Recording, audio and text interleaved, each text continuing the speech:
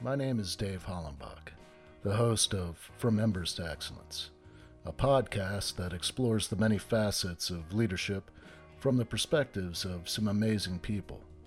We discuss the triumphs and failures that have shaped our lives and our leadership philosophies. I've found that it isn't whether we fail that defines us, but when we do fail, how we respond.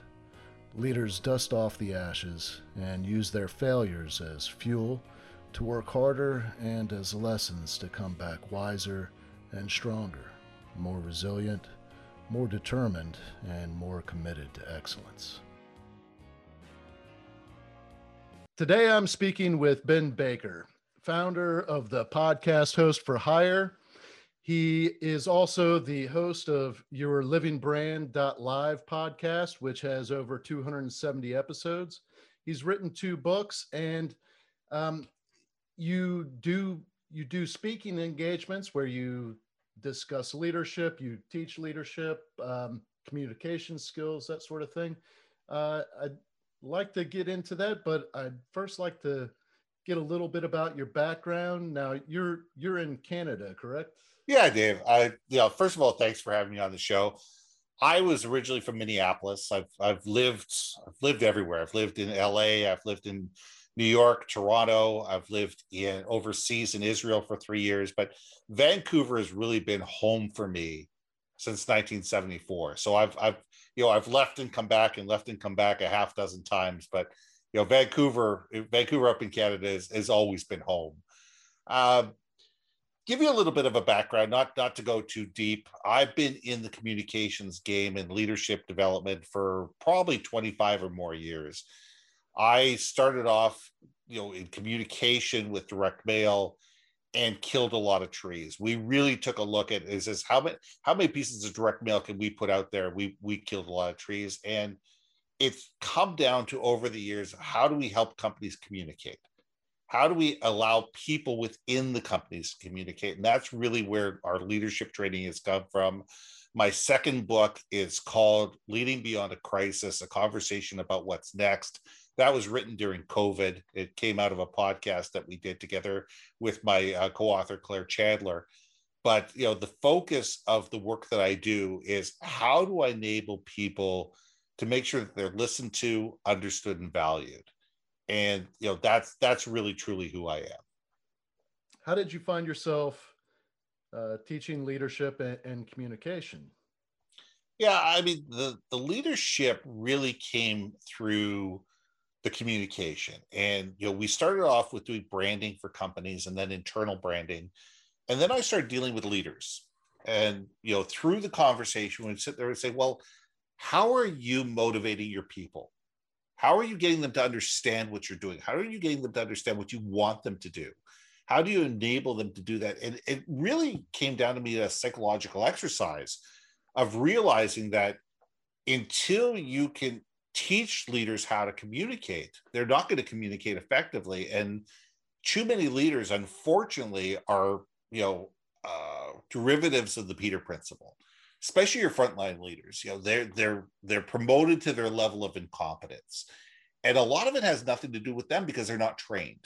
We as individuals become great tacticians. We're really good at what we do. Taking the fire department, for example, you have people within the fire department that are really, really good firemen and firewomen. They're amazing at what they do. They're thoughtful. They become good team leaders, and they get promoted. And within many organizations, they're promoted, but they're not given the training. So they go from being tacticians and good at doing the actual job to having to teach other people how to do that same job and motivate the people how to do that job and communicate with people how to do that job. And most people are not able to make that shift because they're not trained how to do it. It's a different mentality. It's a different skill set. And that's something that is just not, people don't invest in people enough to give them the skills that they need to succeed as they grow their career. And that's really where we got into is realizing that dichotomy and working with organizations. Say, look, we can help you communicate all you want, but if your people don't know how to effectively communicate this as leaders, there's not going to be any real change within your organization. You made me think of a book that I read early on in my whole leadership journey. It's Leading Change by John Kotter. Yeah. And one of the things that he talks about is, you know, a lot of times when organizations grow rapidly, they don't have the ability to develop their leaders um, to keep pace with the growth of the organization. So you end up with a lot of managers, because it's easier to give somebody authority to manage processes than actually teach somebody how to lead and inspire and communicate. And so I think it's pretty amazing what you're doing. And maybe for the listeners, you can talk a little bit about how best to communicate when you're in a position of leadership. And well, maybe just let's get into that. I mean, yeah. It's you're right. It's manage, process, lead people. And very few people understand the dichotomy between this. I love Simon Sinek in his Start With Why video. And he goes in the difference between a manager and a leader. A manager sees somebody that was late 5 days in a row and goes up to the person and says, you know what, you've been late 5 days in a row. If you're late number 6, you're going to be fired. And the leader goes up to that same person and says, look, I noticed you've been late for 5 days in a row. Is anything wrong? And that's the key difference. It's understanding that there's a human being that's coming to the table. We all walk into whatever office we're in, whether we're work from home or we're actually going to the office or whatever dynamic we're in, and we bring our world with us. We're not automatons that all of a sudden we're this person when we're at home and we're this person when we're at the office. Our wants, our needs, our desires, our dreams, our fears all come with us. And it's a good leader understands that and realizes that what worked for person X is not going to work for person Y. And we need to understand the people that we're working with and able to lead them effectively. So that's really where I take a look at where I start and sit there and say, how well do you know your people?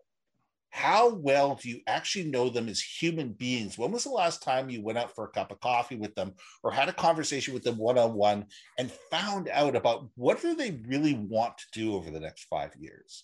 What are their mad skills? What are the things that they're passionate about outside the office? What are their hobbies? Because you could have somebody that is absolutely a frustrated marketing person, working in the accounting department. And they want to do marketing. They're passionate about communication, but they're stuck in they're stuck in an accounting role.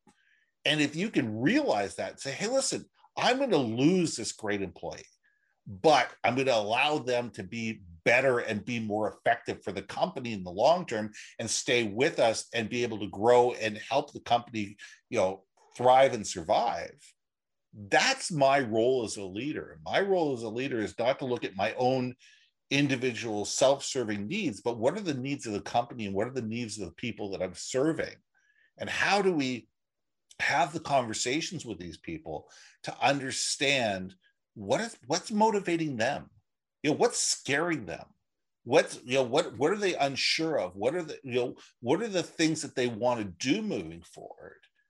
And when we understand all those things on an ongoing basis, we're able to be better leaders because we can help them achieve their goals while achieving the goals of the company. That's awesome. I was wondering if we could do kind of like a little hypothetical exercise here where, because right now, and I've had this conversation with quite a few people, and in the fire service across the country, there is somewhat of a leadership vacuum. There, it's not 100%, but I'd say that it's more than half. There is, and that's being generous. that there's more than half of the career fire departments in the United States, and I don't know about Canada, but I would say it's probably very similar. Um, that there is a leadership vacuum, and some of these departments are very large, and there seems to be a disconnect. And if you have a lot of turnover in a large organization, I've heard executive officers talk about, well, that's not my fault. Like, I don't even deal with those people. It's the frontline supervisor, it's the lieutenants and engineers that, you're failing those people. But And the question is, who's failing them? That's the key thing. I mean, I remember we had the Olympics here in 2010. And I have a vast number of friends of mine that are both in the police department and also in the fire department. And a lot of them were begged to postpone their retirement until after the Olympics because it was all hands on deck. And there was a huge exodus from both services post 2010. So 2011, 2012, 2013, there was a huge exodus of senior people with 20, 25 years of experience. And you're right, that leaves a huge vacuum because the problem is we don't build a culture of mentoring. Because you're saying this is, yeah, okay, it's the front lines people, it's their job to make sure that their teams are effective. Okay, but who's helping those frontline people be better to be able to elevate their skills so they can take care of their teams? It's everybody's responsibility. The chiefs need to be mentoring the assistant chiefs or the people that are going to become assistant chiefs. There's got to be a level of mentorship. And it's not just in the fire department, it's in any major organization. The question is, where are we going to be in 5 years' time as an organization? And if you're an organization that's looking at it and there's a lot of gray hair, in the senior management, you're going to sit there and say, okay, what does that mean when that brain trust leaves? Because it's not just, hearts walking out the door. It's minds walking out the door. It's people with experience and institutional knowledge that's not being passed on. And that's the trick. The trick is that all that institutional knowledge, that knowledge of, I've fought 5 fires in that one building over the years. And I know what the issues are and why that building should be torn down and instead of being rebuilt, and what the fundamental issues are with these things and everything that goes along with it, and being able to enable the rookies to be able to succeed because they see a path of mentorship and they see a path to success because they're being shown what it takes to be at that next level by people that are mentoring them. So I'm a big believer that within every organization, whether it's sales, whether it's marketing, whether it's leadership, where everything, there needs to be a more pronounced vision of mentorship within organizations. And there's got to be incentive to do it. It can't be just, you need to mentor this person. There's got to be incentives for you as a mentor to mentor other people, or else you won't do it. If it's just for self-satisfaction, some people will, most people won't. They're going to say, my life is too busy, I don't have time for this. But if organizations can build it into the culture, if they can cook it into the culture, and they can provide people in senior management incentive to be mentors to the next generation, they will, and the organization will thrive long term. I love talking about leadership. Me too. I have a hypothesis, and I've written about it, and being as well versed as you are on communication, and I'm sure you probably have a component that you teach regarding emotional intelligence and that sort of thing. Now, off the top of your head, where would you think an organization would be leadership wise if it's like a male dominated organization? The problem with male, very male organizations, and I'm talking military, I'm talking fire departments, police departments, organizations that are very male centric, if not personnel, at least in their culture and their attitudes, is that people are afraid to, A, they're afraid to fail, and B, they're afraid to fail in front of other people because they don't want to look stupid. People would rather die than be told that, be shown to be wrong. And that's a major problem. We live in a world today where no one person can ever know everything. It's impossible. The amount of information that's being produced while you and I are on this podcast is more information than you and I could digest the rest of our lives. Think about it. The amount of information that is being uploaded on YouTube, on TEDx, on, any of these educational things, the amount of content that is relevant and will make our lives better. There will be more content than you and I can digest the rest of our lives produced in the time than you and I are on this podcast. So to say that you know everything, that you are secure in saying, I know this definitively, is a fallacy. And we need to get away from that mentality within people. Say, you know what? I need to surround myself with great people. I need to realize this is my jam. This is my superpower. This is what I'm really good at. But I know that I'm not good at this, and this. And there's no shame in it. There's nothing wrong with it. What I need to do is I need to surround myself with team members that excel in areas that I don't. And I think that that's where a lot of male-centric cultures tend to, have very big weak points, because they're not willing to, first of all, admit that they don't know everything. They're not willing to be empathetic. They're not willing to listen to other opinions. They're not willing to take the time to realize that somebody may know better than they do. And I think as organizations, that leads to some real major problems in terms of the long term. And we need, as leaders, to sit there and get rid of our ego, get rid of the thought process that we know everything, because we don't. Get rid of the thing that we're expected to know everything, because nobody expects us to know everything. The best thing I ever hear from a leader is, I'm not sure. Let me find out and get back to you. And then and then they do. Now, there are situations, we'll take fires, for example, somebody just needs to make the best decision that they can in that particular case, or else somebody's going to die. Let's face it.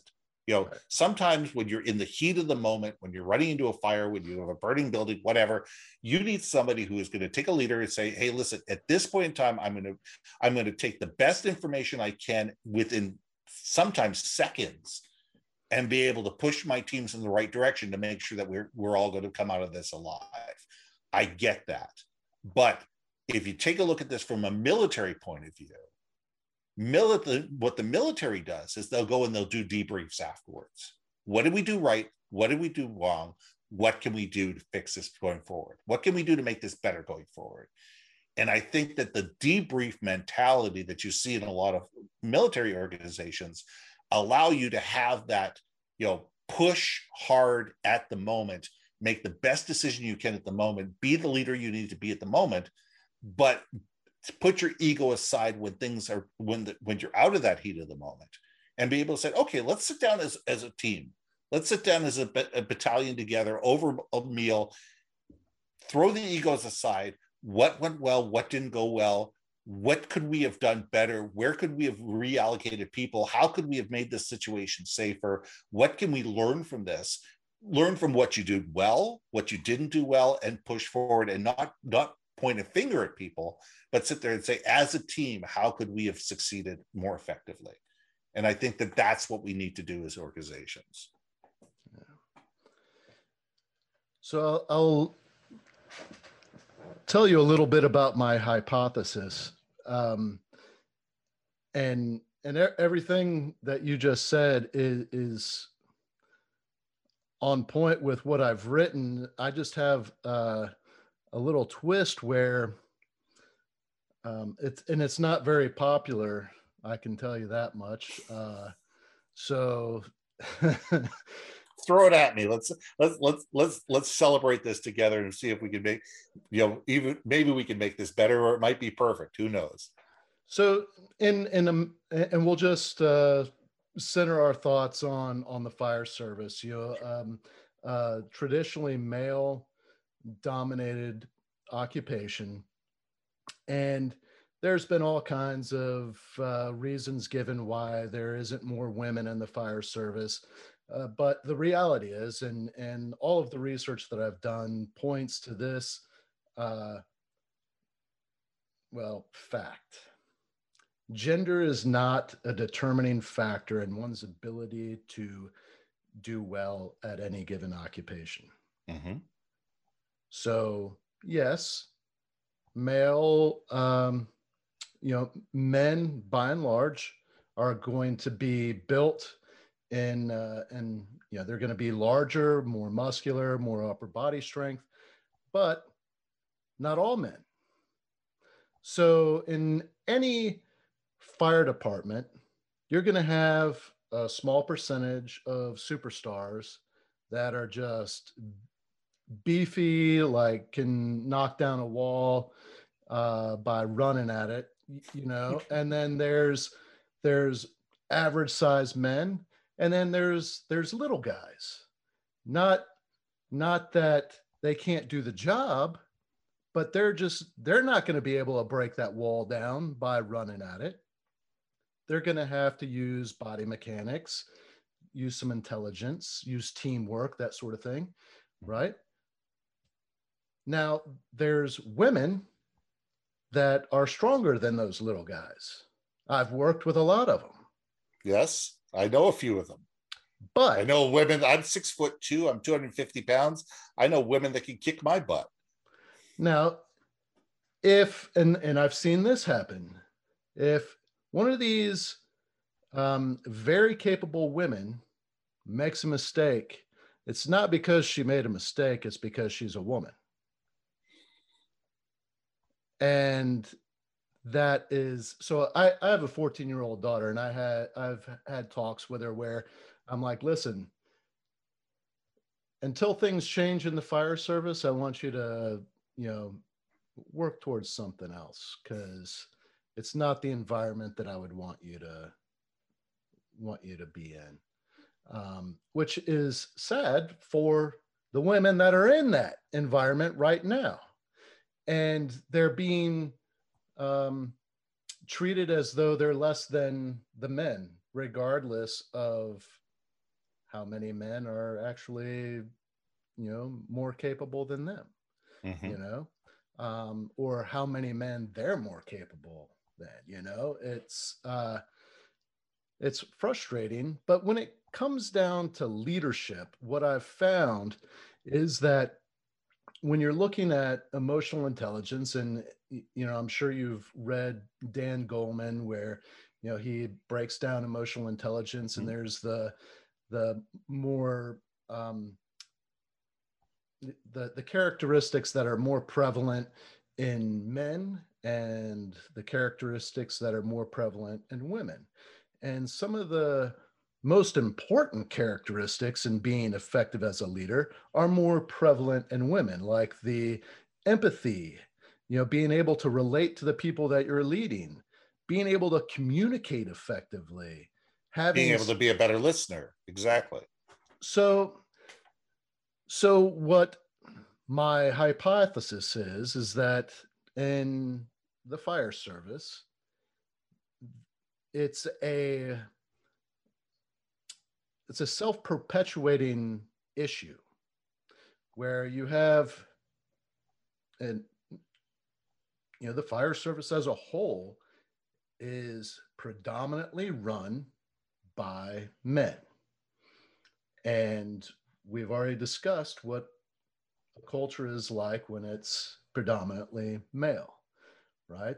There's more ego and less of a mindset that, okay, we've been doing things not as effectively as we could, so let's make some shifts. It's like, no, we've done it this way for 200 years. We're There's going to nothing. keep doing it this way. Exactly. And, if I need to be like some touchy feely boss, that's never going to happen. These, you know, sissies need to go find, a job at Home Depot or something like that, and it's unfortunate because they're not communicating with the people that they need to communicate with. They don't see a reason to. And so I feel like if there was a culture change at the higher levels where they valued what women bring to the table with regard to leadership, then you would start to have that shift and that synergistic effect of men and women learning from one another on how best to lead the people that they're charged with leading. No, I agree with you. For me, the word culture shift is the dynamic that needs to happen. There needs to be more women chiefs that act like women chiefs, that don't try to be another male chief. This is something that takes time. It takes time in every organization, and especially male dominated type organizations, because you're right. There's the mentality, we've always done it this way. This is the way it is. If you don't like it, go find another job. And, there is a pretty macho mentality and a pretty macho hiring practice, because it takes a certain mentality to run into a burning building. Let's face it. Yeah. There's not a lot of people that want to sit there and say, okay, there's danger, I'm going to run towards it. And that is, and it comes down to, adrenaline junkies. It comes down to people that are, a myriad of different psychological factors. But, a lot of it comes down to the fact that the people that are drawn to this are people that are, they're looking at it in a way where I either came from a family that did where this was important, or this is, I see this as a way of promoting my male dominance. And a lot of it comes down to hiring practice. It comes down to indoctrination practices. It comes down to culture changes within the organization. And it has to start at the top. There has to be more mentoring. There has to be more female chiefs. There has to be, and none of this is going to happen overnight. None of this is going to happen overnight. As the women within the organization mature and they become lieutenants, and they end up being promoted within the system, and there tends to be more of them, and they're able to mentor more people, the situation will change. And this could take a generation, it could take 2 generations, it could take 3 generations. The question is, how motivated are the people at the top to see change? And if the people at the top of the food chain are not motivated to see change, if they're part of the good old boys network, they see the thing as, well, this is how I did it growing up, so everybody needs to do the same thing that I did. You get a generation of people that walked both ways uphill in the snow, without shoes on, all day long. The world changes, and women are able to do incredible things. And you're right, they may not have the physical prowess that a lot of these 6'8", 245-pound guys that are ripped. But if you get 3 of them together working as a team, I'll bet you they can take down that 6'9", 245-pound guy 10 times out of 10 times. And it's a matter of understanding, are we individuals or are we part of a team? And firefighters are team members, and none of them succeed together. None of them fail together. Usually when there's a catastrophic failure on a fire, it's because there was miscommunication and the team didn't work as a team. It's very rarely because one person, screwed up on their own. There's usually a liturgy of factors that happen. Right. So we need to change that mentality. We need to change that thing, but that takes leadership, that takes communication, that takes culture change, that takes training, that takes, it comes down to the hiring practices. It comes down to, as you're putting firefighters through boot camp, what are the things that you're looking for? You still need to have people that physically are able to do the job. You can't have a 98-pound weakling who can't carry a 50-pound hose up three flights of stairs. If they can't physically do that, they can't do the job. Right. But that doesn't mean, that somebody who is, as you said, 5'8" can't do the same job as somebody who's 6'6", whether they're male or female. Right. I recently had the pleasure of meeting this woman who is a combat veteran, a double Purple Heart recipient. She's not very big. I'd say she's maybe 5'4", 5'5". Mm-hmm. Pretty petite, and she was a combat medic in the Army. Mm-hmm. She was in Iraq, got blown up a bunch of times. Out of all the times that she was blown up, she sustained injuries 2 of those times. Right. One of those times, when the explosion occurred, the team dispersed, and the way it was communicated to me was that it appeared that her and the gunner in her Humvee were deceased. The entire Humvee was on fire. Well, she came to. She crawled out. Her entire team had went to take cover. She looked back.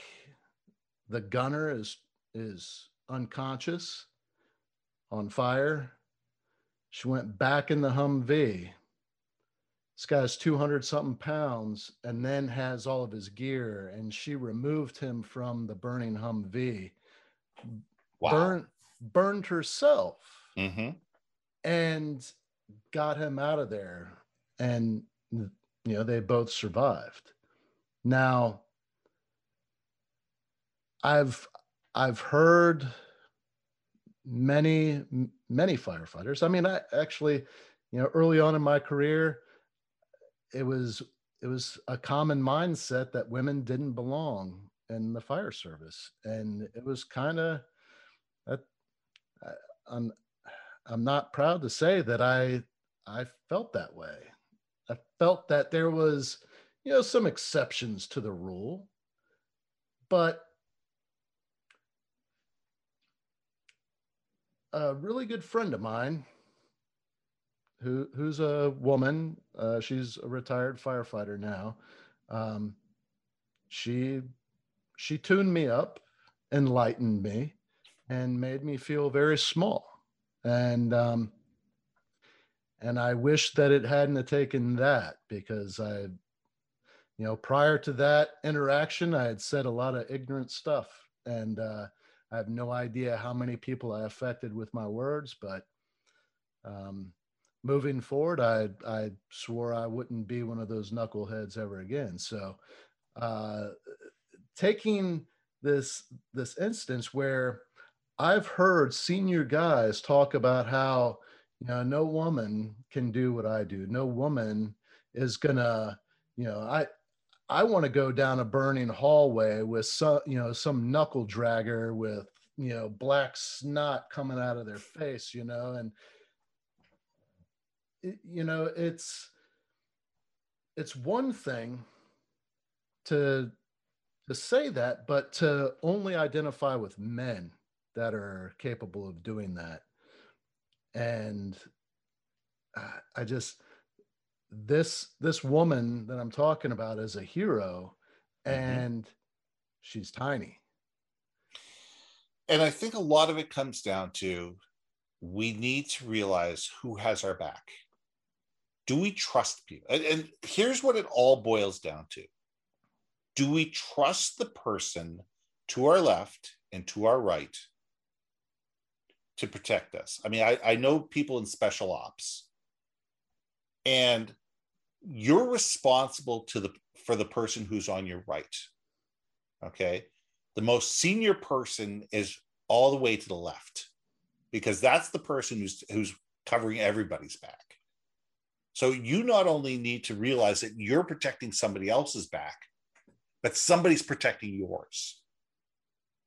And in any organization that you are, you need to believe that the people that you're working with, whether it's business, whether it's fire department, whether it's the military, wherever, that the people that you're working with are going to cover your back, that you can trust them to be there when things go wrong. And that is what the whole crux of the matter is. And the whole crux in a male-dominated society, if a wall falls down, will this woman step up and help get me out of there? Or is she going to panic? Or is a guy going to do the same thing? And I think we need to get out of the mentality that women are weak, because women are not weak.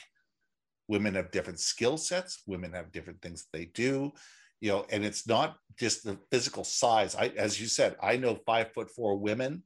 They're 4th degree black belts that I would not want to tangle with in any way, shape, or form.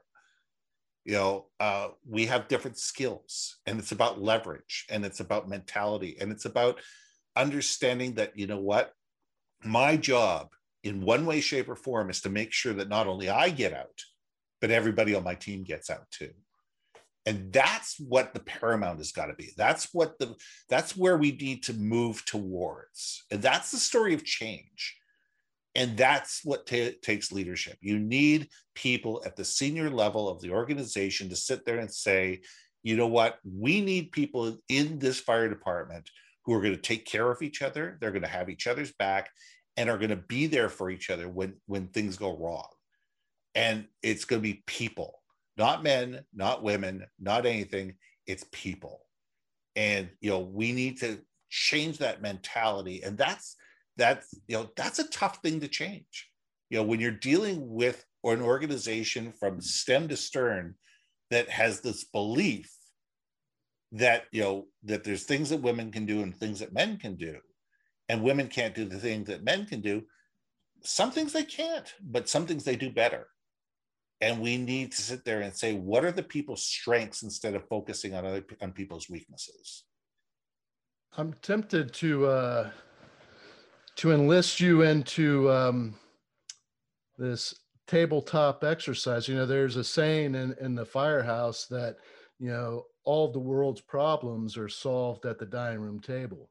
Mm-hmm. So, when we gather together at the station to have dinner, that's where we figure out, how to solve all the problems in the world. And absolutely. That's where the real brilliance happens. Yeah. So if somebody were to hire you to fix this large fire department that's struggling with leadership, and you can take a look at the staffing and see that, it's a very small percentage of the workforce that's female, and then an even smaller percentage of the executive leadership is female. How do you think you could go about convincing them to change? I think that you need to start at the top. And it comes down to, before you do anything else, you need to have a series of individual conversations and exercises and consulting with senior leadership to find out what do people think when nobody else is listening. Where are you? What is your views on this? What do you truly believe? When this is not going to go anywhere outside of this room. What is your views on this and the future of the fire department, and what are the role of women moving forward? And until you can understand that from a senior management point of view, both the men and the women, you have nowhere to begin. That's the litmus test, because then you need to sit there and say, okay, if you as a senior people believe this, what are we doing in order to promote it? And that comes down to setting up mentorship. That comes down to training. That comes down to, culture exchanges, and setting up, interdepartmental, competitions that promote the fact that the women can do the same thing that the men can do. And take a look at it on a pound, even do it on a pound by pound basis. Okay, fine. You're 6'9", you're 245 pounds. She's 5'4" and 135 or 145 pounds. If you look at this on a percentage basis, she's kicking your ass. And, taking a look at those particular things and sit there and say, yeah, you may be bigger, you may be stronger, but here's the thing, do you have her back? Does she have your back? And it's not, having you guys stand in circles and falling into each other and have the person catch you and say, okay, now we're all kumbaya and we're good. This takes time, and this takes a lot of conversations around dinner tables.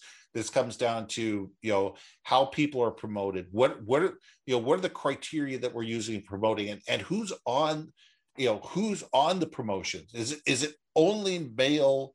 Is there only men that are on the promotions, teams, or is there actually men or women? Is it something that should be done by internal ranks, or is it something that should be done externally? And taking a look at it. And I'm not about promoting women just to promote women. Don't get me wrong. I'm a big believer of the best person should be hired for a job, especially in a position where, as I said, if you can't take that 50-pound, hose and carry it up the 4 flights of stairs, you shouldn't be doing the job. Right. But if you can, and you can do whatever it takes in order to be there, and you're a man or a woman, there should be no question from that point forward whether they're a team member or they're not a team member. And that takes time. That's a lot of conversations. It's a lot of team building. It's a lot of, having different discussions at different levels, and being able to get to a different mentality point, and changing the story and the culture within the organization to sit there and say, this is about trust. And this is about, we all need to have each other's back. What you just said is awesome, because it goes right back to communication. When I've taught my leadership class in the past, when I talk about how you build trust, and you talk about leadership being built on this foundation, and effective teams, need good, sound leadership. Well, the foundation on which all of that is built is communication. Yeah. And without effective communication, you can't build trust. Mm-hmm. So, and that part of communication, and this goes back to Stoic philosophy. Epictetus said that, you have 2 ears and 1 mouth. You should be listening twice as much as you're talking. And that is how you learn who your people are and what they value, and what you need to develop within yourself to add value to them. To some respects, you need people, senior management respect. Because if you walk in there as some management consultant that has no, right in their mind to tell me how to change, they're not going to. Yeah. You need to be able to prove to them that you understand them and their point of view, what their hopes, wants, and fears are, what their challenges are, what are the things that are behind their viewpoints and their misconceptions. You don't have to agree with them, but you have to at least make them understand that you understand them. And until you can do that, you're never going to get them to change their mind. Yeah. Because people want to be listened to, they want to be understood, and they want to be valued. That's real simple, basic human nature. And I don't care if you're the chief, or if you're a brand new firefighter, or somebody in between. Everybody wants to sit there and they want to feel that they're listened to, understood, and valued. Yeah. I mentioned that you've written 2 books. Mm-hmm. Where is the best place to acquire these books, and what are their titles? Yeah, there's 2 books. The first book is called Powerful Personal Brands, a hands-on guide to understanding yours. The second book is called Leading Beyond a Crisis, a conversation about what's next. Both of them, if you go to my website, which is yourbrandmarketing.com/ebooks, if you go and look for the publications section, you'll get a free chapter of each of those books, and it will link to Amazon where you can buy them. So the books are both available on Amazon, but you can grab a free chapter of both my books on the yourbrandmarketing.com website. And that's where everything is. That's where you can find links to my podcast. You can get in touch with me on social media. You can find out about my leadership training. You can find about me creating customized podcasts for companies to help them with more effective communication amongst the organization. Everything is sitting there within one simple place. Have you worked with any fire departments with regard to leadership development? You know what? I've worked vicariously. I haven't, done any physical work with them in terms of actually being hired on, but I have done some consulting work for different, different departments, through the fire departments, through the police departments, military. I've got friends within all organizations, so I've done some consulting work. But there's nothing that I've done where a fire department has brought me in to do change management through their entire organization. But I find that interesting work, and a lot of it comes down to understanding the dynamics of that particular fire department. And if you can understand the dynamics of where they are, where they want to go, then you can build the bridge. And that's what it is. It's about building a bridge between where you are today, where you want to go, and then building the skill sets in order to get you there. My goal, through talking with individuals like you and through my book, well, I'll be doing a book release. Probably the hope is that I'll release my book the end of this summer. But just through getting the word out and really trying to help communicate what true leadership is all about, maybe somewhere along the road, the culture in the fire service will shift. And I really appreciate you taking the time to talk with me today about this. And I'm walking away more enriched now just through this conversation, because I feel like I'm not cuckoo. Well, look at it this way: 50 years ago, there were no women in the fire department at all. If they were a secretary somewhere. Today we have female firefighters. Today we have senior leaders within the fire departments. Not in old fire departments, but we have senior people at the fire. Change is coming. Change has come. There is change that has been enabled and will continue to change. And the more we can talk about it, the more we can open up, the more we can get people to realize that change is good and makes the department a better department, because there are both men and women defending the citizenry of the city that they're in. You know what? The better off we're going to be. And that's not something that's going to happen today. It's not something that's going to happen tomorrow, but it's going to be the ongoing conversations like these that's going to enable that to happen, to a point where one day we're going to have fire departments where we have firefighters. We don't have firemen. We don't have firewomen. We have firefighters. And that's good. That differentiation won't mean anything. Ben, I really, really appreciate you coming on and talking with me. And this has been an awesome conversation. Is there anything that we didn't talk about that you think maybe we should have touched on? Well, I think that the one thing that we did talk about, and I'll just mention it, is that change takes effort. Change takes determination, and it takes leadership. And if we don't have leaders that are open to change and don't have a reason to change, change will not occur. And, we can't be afraid of change. We can't be afraid of what the future may become.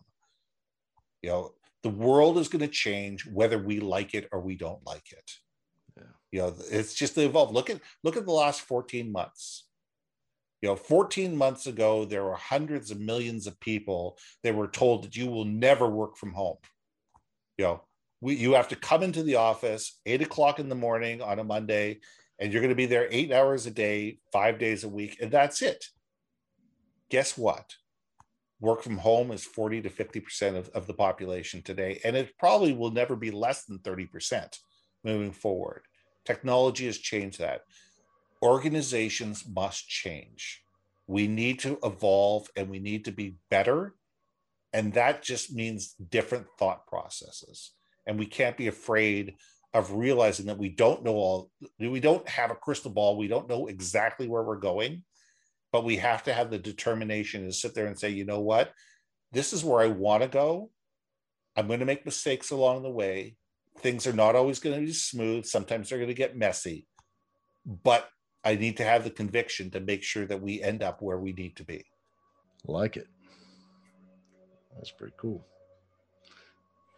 Well, thanks for having me on the show, Dave. I have absolutely enjoyed this. I've enjoyed the conversation, and I hope that this has been valuable to your audience. Oh, I have no doubts that it will be. And it's been valuable for me. So I have no doubt that the listeners will get a lot out of this conversation. And, every episode I get notes from people that, it's thank you. This was enlightening. I actually took notes, and so it's pretty cool. When I first started off doing this, I was kind of just, an experiment to see if anybody would listen to my conversations. Well, thank you for all you do. Thank you for your service as a firefighter. Thank you to all your listeners who are in the various departments for all your service, because you know what? The world is better off because of you all. And I personally want to say thank you, and I appreciate it. Thank you. And thank you for everything that you do to, help organizations get better. And it's funny, no matter where you go, there is, change is needed. Better leadership is needed. And, I really appreciate all the work that you do to help develop people. So, well, if I can help anybody out there, it's ben@yourbrandmarketing.com, or just through my website at yourbrandmarketing.com. Always happy to have a free conversation, always happy to help. And it's all about understanding what your needs and your goals are first. Thank you for listening to this episode of From Embers to Excellence. Please like and subscribe to my YouTube channel. Follow me on your favorite podcast platform, and visit hollenbachleadership.com for additional content. My goal is and always will be to add value to as many people as possible. So if I can be of any assistance to you or someone you know, please connect with me via email or on one of my social media accounts, linked on the homepage of my website. Remember, our failures don't define us unless we let them, and the only true measure of a leader is the success of their team.